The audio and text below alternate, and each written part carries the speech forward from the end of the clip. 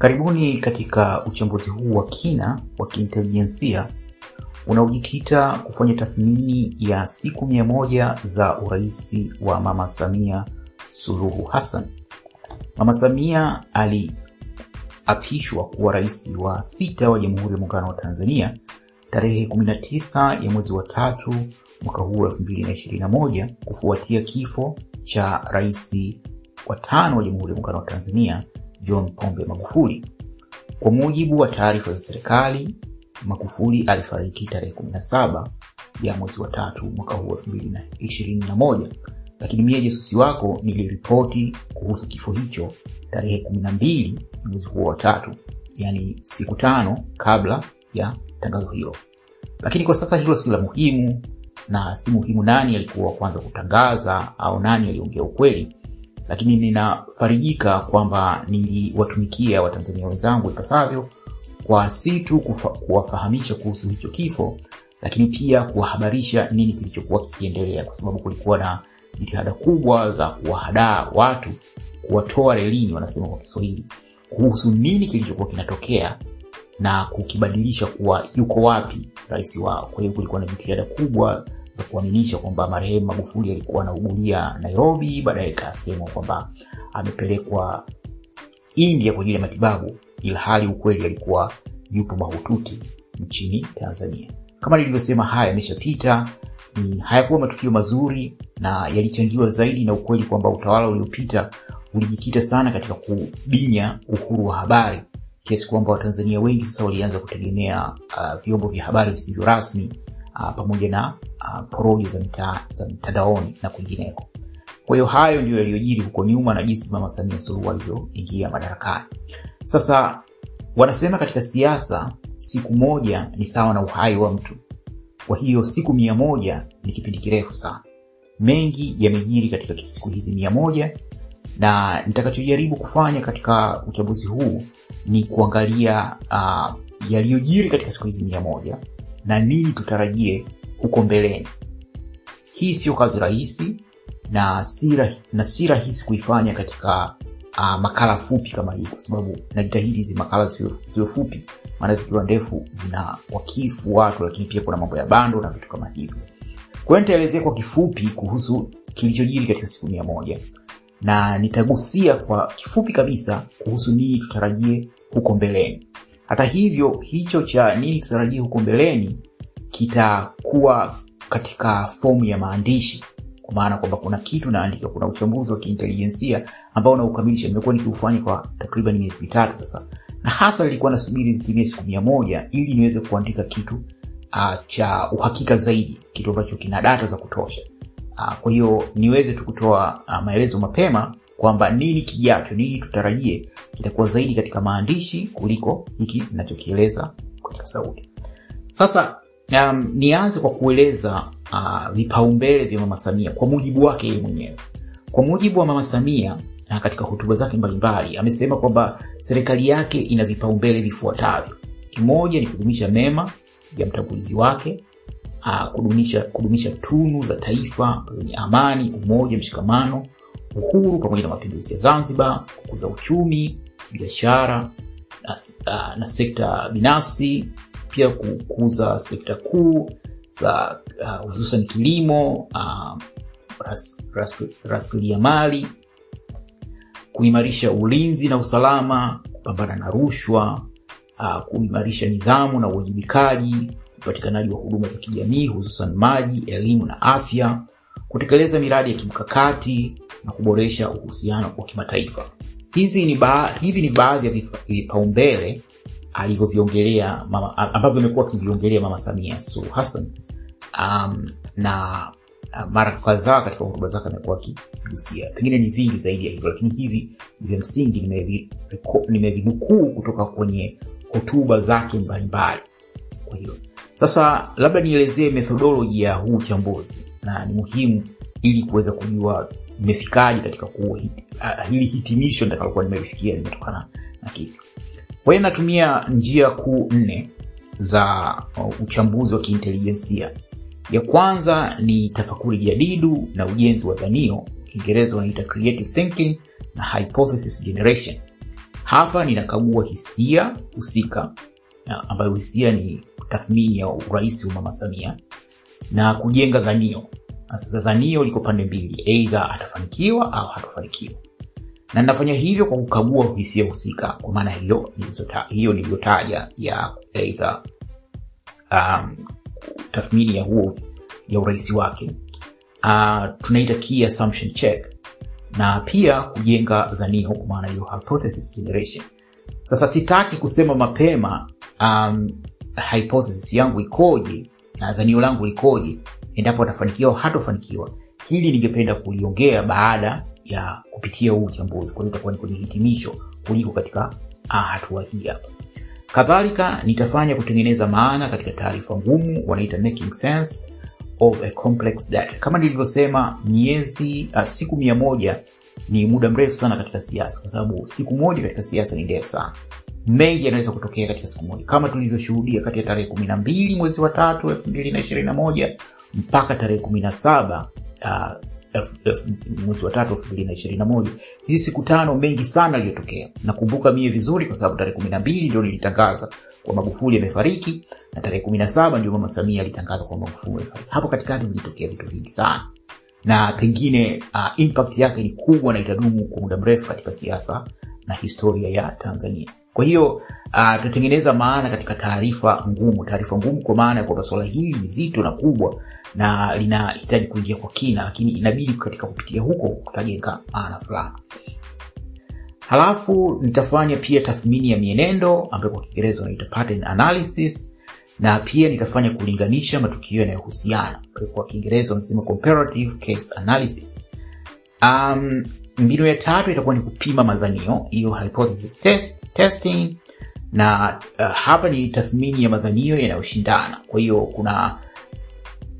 kuna madhanio makuu mawili. La kwanza ni kwamba Mama Samia atafanikiwa, na la pili ni kwamba Mama Samia atafeli.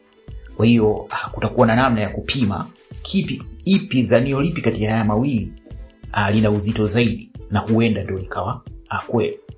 Halafu njia ya 4 itakuwa ni ujenzi wa mazingira ya kufikirika na kufanyia tathmini. Kwa Kiingereza wanasema generating and evaluating scenarios.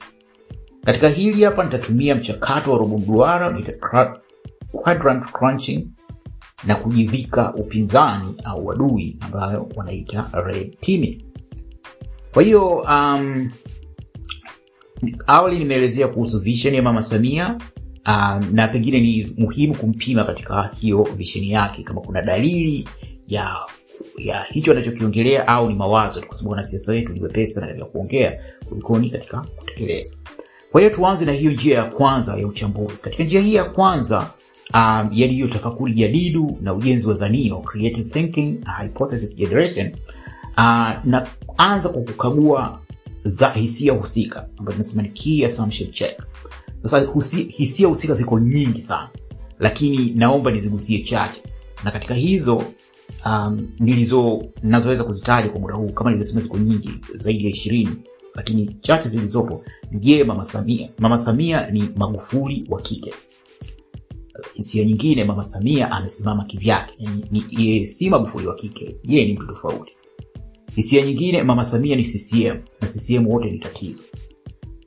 Hisia mbadala ni kuwa Mama Samia atajaribu kuibadili CCM, licha ya kuwa na matatizo yake, anaweza kuibadili CCM. Hiyo ni hisia, na anaweza kufanya hili kwa kuiga jinsi Magufuli alivyofanya, kwa sababu Magufuli alibadili sana CCM, ikawa ni chama chake binafsi, kutoka chama cha watu wengi kuwa chama cha mtu mmoja. Kwa hiyo Mama Samia anaweza kutumia mbinu hiyo kuibadili CCM. Pia Mama Samia ni remote ya Kikwete, kwamba kuna watu wanasema Mama Samia anaendeshwa, serikali ya Mama Samia inaendeshwa kutoka Msoga, kwamba Kikwete ndio anaiendesha hii serikali. Hisia nyingine ni kwamba Mama Samia ataweza kumtumia JK katika siku za mwanzo kutengeneza msingi wa urais wake, lakini huko mbele atasimama yeye mwenyewe peke yake. Hisia nyingine ni mfumo dume utamkwaza Mama Samia. Hisia pinzani ni viongozi mbalimbali wa kike wameonyesha kwamba wanawake wanaweza kusimama imara na kukabiliana na mfumo dume. kuna Angela Merkel, yule rais kiongozi wa kansela wa Ujerumani, kuna Jacinda Ardern yule wa New Zealand, na viongozi kadhaa wa kike ambao kwa hakika wameonyesha kuwa wanaweza. Hii ni mifano michache tu ya wanawake ambao wameonyesha kuwa na uwezo pengine zaidi ya wanaume. Hisia nyingine ni wafuasi wa Magufuli wanaofahamika kama Sukuma Gang au Chato Gang, kwamba watafanya kila wawezalo kutaka kumwangusha. Kadhalika hisia nyingine ni Mama Samia kuweza kudhibiti upinzani huo ndani ya CCM. Na katika hili kutakuwa na aina mbalimbali, kwa sababu kuna kudhibiti kwa kuchukua hatua dhidi ya wahusika au kufanikiwa kuwaleta kwa pamoja naye. Pia kuna matishio kutoka nje ya nchi, hasa ikizingatiwa kwamba yeye ni kiongozi pekee wa kike katika eneo sio tu lililozungukwa na viongozi wa kiume, lakini pia lina migogoro baina ya baadhi ya viongozi, kwa mfano kati ya Rwanda na Uganda. Na kwa namna fulani Mama Samia ameonekana kuelemea upande mmoja, na hii inaweza kuwa na athari katika mahusiano kati ya Tanzania na Rwanda. Lakini hisia mbadala ni kwamba Mama Samia anaweza kuyakabili matishio haya endapo taasisi husika kama idara ya usalama wa taifa itaweza kufanya kazi ipasavyo kwa kutambua matishio mbalimbali yanayoikabili Tanzania yetu. Kwa hiyo katika hili la kujenga dhanio, kupima dhanio, ni vitu vikubwa viwili kama nilivyosema. Je, Mama Samia atasalimika au atafanikiwa na uongozi wake utakuwa na mafanikio, au ataanguka kwa maana kwamba uongozi wake utafeli na hakutakuwa na mafanikio? Sasa jibu la swali hili linategemea vitu kadhaa, sio kitu cha moja kwa moja. Ndio maana inabidi kupitia hizi vitu mbalimbali na kufanya. Ndio maana uchambuzi unahitaji kufanya mfupi lakini unakuwa mrefu kwa sababu ya hivi vitu mbalimbali vilivyopo. Katika hatua ya pili unajaribu kutengeneza maana katika taarifa ngumu, yani making sense of a complex data. Hapa tunafanya tathmini ya mienendo. Sasa mara nyingi katika intelijensia mienendo ni kitu cha muhimu sana. Mienendo tunaita pattern. Mienendo hii hujenga vitu. Mimi niliweza kufanya analysis kama hii mwaka jana, mwaka 2020 mwezi wa 5, wakati wimbi la corona lilikuwa linatikisa kwa Tanzania. Kwa hiyo niliweza kufuatilia mienendo toka Magufuli alipoingia madarakani mpaka wakati huo, na nikafikia hitimisho kwamba janga la corona ambalo rais huyo alikuwa analipuuzia sio tu litaathiri urais wake, lakini pia linaweza kumuondoa duniani. Unfortunately, hicho ndio kilichotokea. Nadhani baadhi ya watu mmesoma huo uchambuzi wangu, na endapo kuna mtu atahitaji nitaweka link hapo chini, unaweza kupakua na kuelewa. Kwa hiyo kusoma mienendo kunatusaidia sana majasusi kufahamu au kubashiri nini kinachoweza kutokea huko mbele ya safari. Kwa hiyo hapa kwa kifupi tu tutagusia baadhi ya vitu, lakini kama nilivyosema awali, mengi yatakuwa katika maandishi ambayo yapo katika huo uchambuzi wa kina wa kiintelijensia na utarajia kuchapisha siku chache zijazo. Kwa hiyo ninachoweza kusema ni kwamba miezi hii mitatu imetoa mwanga. Na mwanga huu uko chanya, kwa maana kwa upande mmoja chanya kwa hasa katika kiu ya mabadiliko, kwamba Mama Samia inaelekea bayana ana kiu ya kuleta mabadiliko na dhamira ya kuleta mabadiliko. Amefanya mambo mengi nisingependa kuyataja, ambayo pengine ni magumu sana kwa kutokana na ukweli kwamba amezungukwa na watu wengi wasiotaka mabadiliko. Adui mkubwa wa Mama Samia ni chama chake CCM. Kuna watu ndani ya CCM wangependa kumuona akiendeleza siasa za chuki, siasa ambazo zilizofanya wapinzani, wanasiasa wa upinzani, viongozi wa upinzani waonekane kama Watanzania wasiokuwa na sifa kamili, waonekane kama wahaini. Kuna watu walikuwa na enjoy vitu kama hivi. Kadhalika kuna watu wana maslahi yao binafsi, ambapo endapo Mama Samia atatengeneza siasa za uwazi, kwa sababu tunaambiwa kama kipindi cha miaka 5 iliyopita kulikuwa na ufisadi mkubwa uliokuwa ukifanyika. Kwa mfano kuna madini yalikuwa yakitoroshwa. Kuna taarifa kwamba uwanja wa ndege wa Chato ulikuwa ukitumika kusafirisha madini kupeleka nchi moja jirani.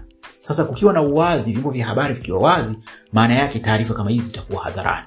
Kuna wanaohofia kitu kinachoitwa legacy ya mwenda zake kwamba itachafuliwa, kwa sababu hawataki ukweli ufahamike. Na Mama Samia amefanya jitihada, kwa sababu hata mimi nilikuwa mwandishi wa gazeti moja linaitwa Raia Mwema, nadhani watu wengi mnalifahamu. lakini nililazimika kusimama kuandika kwa sababu gazeti hilo lilisumbuliwa sana na utawala wa Magufuli. Lakini bahati nzuri mambo yamebadilika, Mama Samia ametoa uhuru na mimi nimerudi katika uandishi wa gazeti hilo. Na makala zangu zinachapishwa kila Jumatano katika gazeti hilo. Kwa hiyo kitu hasi ni kwamba ana kiu ya mabadiliko, kuleta mabadiliko. Kitu chanya ni kwamba amezungukwa na mfumo usiotaka mabadiliko. Lakini tatizo jingine ni kwamba anachelea kuchukua hatua stahili za kuleta mabadiliko. Yupo slow. Kwa mfano, moja ya makosa ambayo yanaonekana ameyafanya ni kurithi baraza la mawaziri karibuni lote kutoka kwa Magufuli. Hawa ni watu walioteuliwa kusave utawala wa Magufuli. Falsafa ya Magufuli ni tofauti na falsafa yake. Kwa hiyo kuendelea kuwa na watu kama hawa ni kujikwamisha yeye mwenyewe. Lakini hoja pinzani ni kwamba mabadiliko yanahitaji muda, na pia kuna baadhi ya watu walioteua ambao pengine bado wanachunguzwa, na ni vizuri kumchunguza mtu akiwa bado yupo madarakani. Kwa hiyo hili ni moja katika kuangalia hali ilivyokuwa. Kadhalika nyingine ni tathmini ya matukio yanayohusiana, ambayo nasema comparative case analysis. Katika hili mimi naweza kuangalia maeneo kadhaa ambayo nayo ni chanya na hasi. Maeneo chanya ni kama nilivyosema kwamba kuna kiongozi kule New Zealand, mwanamke, Ujerumani kwa chini mwanamke wamefanya vizuri kabisa duniani. Hawa ni wanawake na mama ambao wanavuma na wanasifika kwa uongozi wao wa kutukuka. Kwa hiyo Mama Samia anaweza kuingia kwenye rekodi kama kiongozi wa kike aliyeweza kufanya yale ambayo wanaume yaliwashinda. Hilo ni moja ya vitu ambavyo vinawezekana. Lakini upande hasi ni kwamba kwa kulinganisha, utawala wa mwanasiasa kutoka Zanzibar mara nyingi huamsha hisia za upinzani kutoka bara. Na tayari kumeanza kuwa na maneno kuhusu muungano. Kuna jitihada zimefanyika na hii ni huko Zanzibar za watu kwenda Umoja wa Mataifa kudai uhuru zaidi wa Zanzibar. Kwa hiyo kuna watu ambao watatumia Uzanzibari wa Mama Samia kuamsha hisia. Hili lilitokea katika kipindi cha utawala wa Mwinyi. Nadhani wengi walikuwa hawajazaliwa kipindi cha utawala wa Mwinyi au walikuwa wafahamu. Na wakati huo kulikuwa hakuna mitandao. Lakini kwa tulikuwa na kumbukumbu na tulikuwa tukifuatilia, kulikuwa na changamoto kubwa sana almanusura muungano uvunjike katika kipindi cha Mwinyi. Kwa hiyo kuna hisia kwamba yaliyojiri wakati wa Mwinyi huenda yakajiri tena kipindi hiki kwa sababu ya Uzanzibari wa Mama Samia. Kadhalika kuna hisia kwamba viongozi wengi wa Tanzania walianza vema. Rais Mwinyi alianza vema, Rais Mkapa alianza vema, marehemu Mkapa. Rais JK naye pia alianza vema, na Magufuli pengine ndio mfano sahihi zaidi. Alianza vizuri, Tanzania wengi walimpenda, lakini baadaye akabadilika kuwa mmoja wa viongozi ambao watakumbukwa kwa mabaya mengi sana, lakini ana mazuri pia. Lakini hapa tunapiga mstari vitu hasi. Kwa hiyo kuna hizo hisia kwamba kwa kuangalia matukio yaliyopita, basi huenda Mama Samia ni yule ni kama hao wengine walianza vibaya na walianza vizuri lakini baadaye wakabadilika. Ana changamoto nyingi sana. Sasa kipimo cha yeye kufanya vizuri ni jinsi atakavyomudu kukabili changamoto hizi.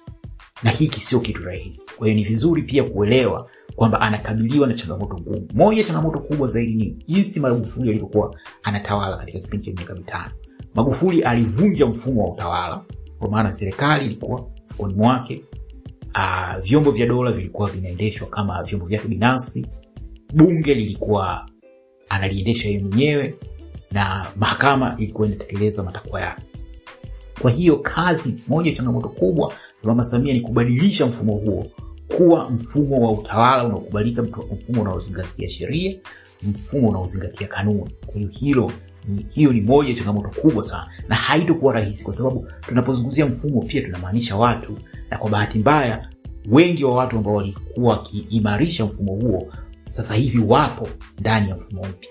Lakini changamoto nyingine ni kwamba huko nje ambapo pengine watakawashirika, kwa sababu siasa ni ushirika, lazima uwe na washirika. Hakuna mtu anayefanikiwa katika kufanya peke yake. Hata Magufuli alikuwa na watu walikuwa wanawategemea. Kwa hiyo sasa washirika ni wa aina gani? Tanzania ina uhaba mkubwa wa watu waadilifu. Na hiyo ni changamoto kubwa kwa Mama Samia. Hii ni changamoto Mama Samia aliipata katika kutafuta makamu wa rais. Hakukuwa na mtu mwadilifu wa kutosha kushika nafasi ya makamu wa rais. Nafasi ambayo sasa tunafahamu kwamba kumbe inawezekana, kwa sababu katika kabla ya Mama Samia tulikuwa tunadhani haiwezekani rais kufia madarakani, lakini rais amefariki akiwa madarakani. Kwa hiyo kuna uwezekano wa makamu wa rais akaja kuwa rais. Kwa hiyo pia ni changamoto kwa vyama vya upinzani vinapoteua wagombea wenza, wahakikishe wanateua mtu ambaye anaweza kufanya kazi husika. Pia tunakwenda katika ya 3 ni kuhusu kupima dhanio, na kama nilivyosema dhanio ni kwamba either atasalimika au hatasalimika, atafanikiwa au hatofanikiwa.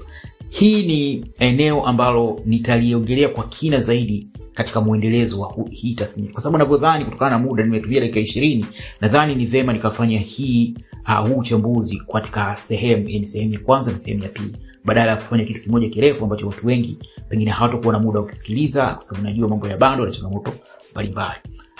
Mbinu ya 4 ni kutengeneza mazingira ya kufikirika na kuyafanyia tathmini, ambayo kwa Kiingereza wanaita generating and evaluating scenarios. Hapa natumia mbinu ya mchakato wa robo mduara, wanasema quadrant crunching.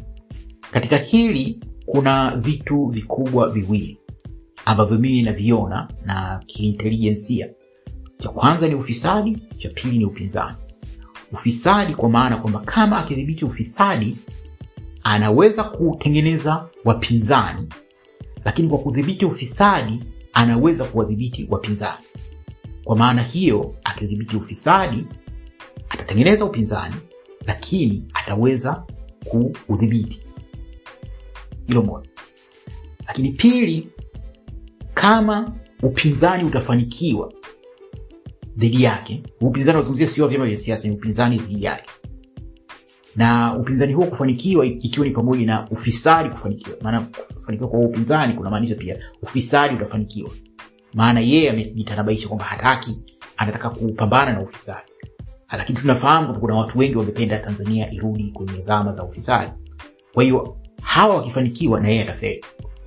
Hii hauwezi kujielewa vizuri mpaka nilitengenezee hiyo quadrant yenyewe nitaionyesha. Kwa hiyo itakuwa ni muhimu kwako kama unataka kufuatilia hili swala, usome huo uchambuzi nitakaokuwa nimeandika, kwa sababu nitakuwa nimekuchorea hili jadwali ambalo lina ufisadi, upinzani, unadhibitiwa au unafeli, anafanikiwa au anafeli. Mwisho ninatumia hii mbinu ya kujivika uadui au upinzani, tunaita red teaming. Hii ni mbinu ambayo inatumika sana hata kwenye usalama wa mtandaoni. Unapotaka kukabiliana na wadukuzi, unajifanya mdukuzi atafanya nini, unafikiria kama yeye anavyofikiria, unafikiria kama mwizi unaposema. Kwa hiyo hapa kuna namna mbili. Kuna namna kwamba kama ningekuwa Mama Samia ningefanya nini, na namna nyingine ni kwamba kama ningekuwa mpinzani wa Samia ningefanya nini. Kwa hiyo tunajiweka katika nafasi yake kuja kuangalia. Sasa mimi nihitimishe, kama nilivyosema kwamba uchambuzi umekuwa mrefu, nihitimishe na kitu ambacho pengine ni kigumu kukizungumzia, lakini ni dhana ya Mama Samia amefika wapi hapa. Na hii ndio nitakachomalizia. Sitotoa jibu, lakini naweza kuhitimisha kwa namna hiyo. Kuna dhana hii ambayo tunaielewa kwa Mama Samia ameingia madarakani kufuatia kifo cha Rais Magufuli, na mpaka sasa hivi yupo madarakani.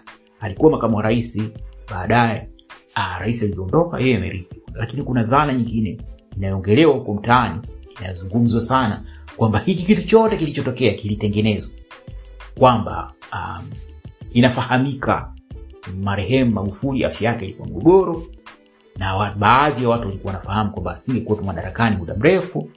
Kwa hiyo hizo nguvu zilizopo, hizo forces zilizopo zikatengeneza mazingira ya yeye kuwa rais 2015 na Mama Samia kuwa makamu na kuwa mgombea mwenza mwaka huu 2015, na kwa kutumaini kuwa Magufuli ataondoka katika kipindi fulani. Na hili la kuondoka, nakumbuka mwaka 2020 mwezi wa 8 pata taarifa moja kutoka za kiintelijensia kutoka Marekani, walikuwa wanasema kwamba hatakuwa madarakani muda mrefu. Lakini hilo sio muhimu sana kujiongelea sasa hivi. Kwa hiyo wanasema kuwa haya yote ni mambo yaliyotengenezwa, lakini hili sio muhimu, kwa sababu watu wanaweza kutengenezea mazingira kwa matarajio yao, then wewe ukaingia madarakani ukawa tofauti na vile ulivyotarajiwa. Kwa hiyo hata kama hii ni kweli, Mama Samia ana fursa ya kuacha alama katika utawala wake. Kwa hiyo mimi nadhani kwa leo niishie hapa, kwa hili kwamba uchambuzi huu ni endelevu na nitafanya pengine sehemu ya pili, lakini kubwa zaidi nitaandika uchambuzi huu na kugawa hicho kitabu bure. Kwa hiyo tupia jicho kwenye akaunti zangu za social media kuangalia ofa hiyo ya hicho kitabu cha bure, ambayo ni tathmini ya kiintelijensia na mustakabali wa Mama Samia Suluhu Hassan katika urais wake na Tanzania kwa ujumla. Nawatakia wikendi njema, asanteni kwa kunisikiliza.